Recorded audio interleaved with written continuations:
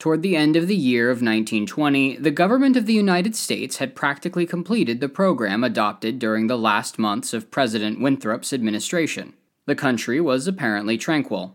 Everybody knows how the tariff and labor questions were settled. The war with Germany, incident on that country's seizure of the Samoan Islands, had left no visible scars upon the Republic, and the temporary occupation of Norfolk by the invading army had been forgotten in the joy over repeated naval victories, and the subsequent ridiculous plight of General von Gartenlaub's forces in the state of New Jersey. The Cuban and Hawaiian investments had paid 100%, and the territory of Samoa was well worth its cost as a coaling station. The country was in a superb state of defense. Every coast city had been well supplied with land fortifications. The army, under the parental eye of the General Staff, organized according to the Prussian system, had been increased to 300,000 men, with a territorial reserve of 1,000,000. And 6 magnificent squadrons of cruisers and battleships patrolled the 6 stations of the navigable seas, leaving a steam reserve amply fitted to control home waters.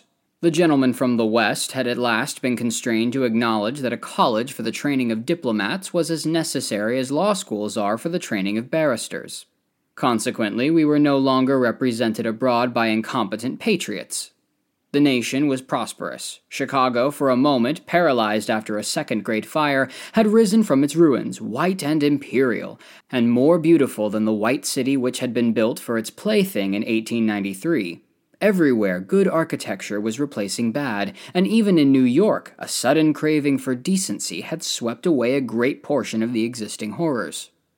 Streets had been widened, properly paved and lighted, trees had been planted, squares laid out, elevated structures demolished, and underground roads built to replace them. The new government buildings and barracks were fine bits of architecture, and the long system of stone quays which completely surrounded the island had been turned into parks which proved a godsend to the population. The subsidizing of the State Theater and State Opera brought its own reward. The United States National Academy of Design was much like European institutions of the same kind. Nobody envied the Secretary of Fine Arts, either his cabinet position or his portfolio. The Secretary of Forestry and Game Preservation had a much easier time, thanks to the new system of national mounted police.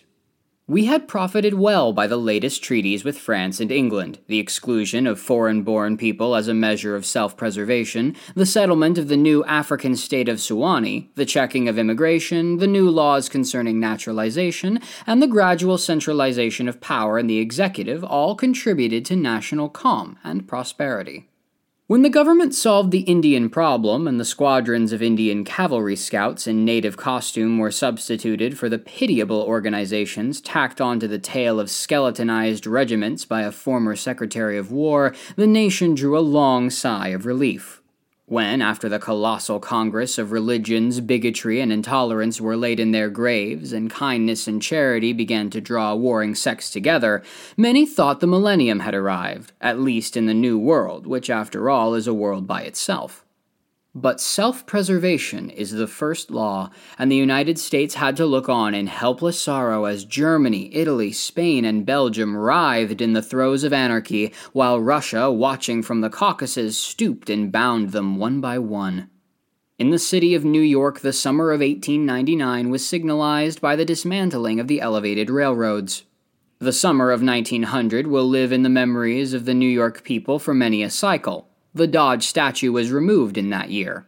In the following winter began that agitation for the repeal of the laws prohibiting suicide, which bore its final fruit in the month of April 1920, when the first government lethal chamber was opened on Washington Square. I had walked down that day from Dr. Archer's house on Madison Avenue, where I had been as a mere formality.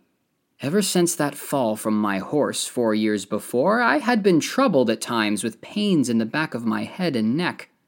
But now, for months, they had been absent, and the doctor sent me away that day, saying there was nothing more to be cured in me.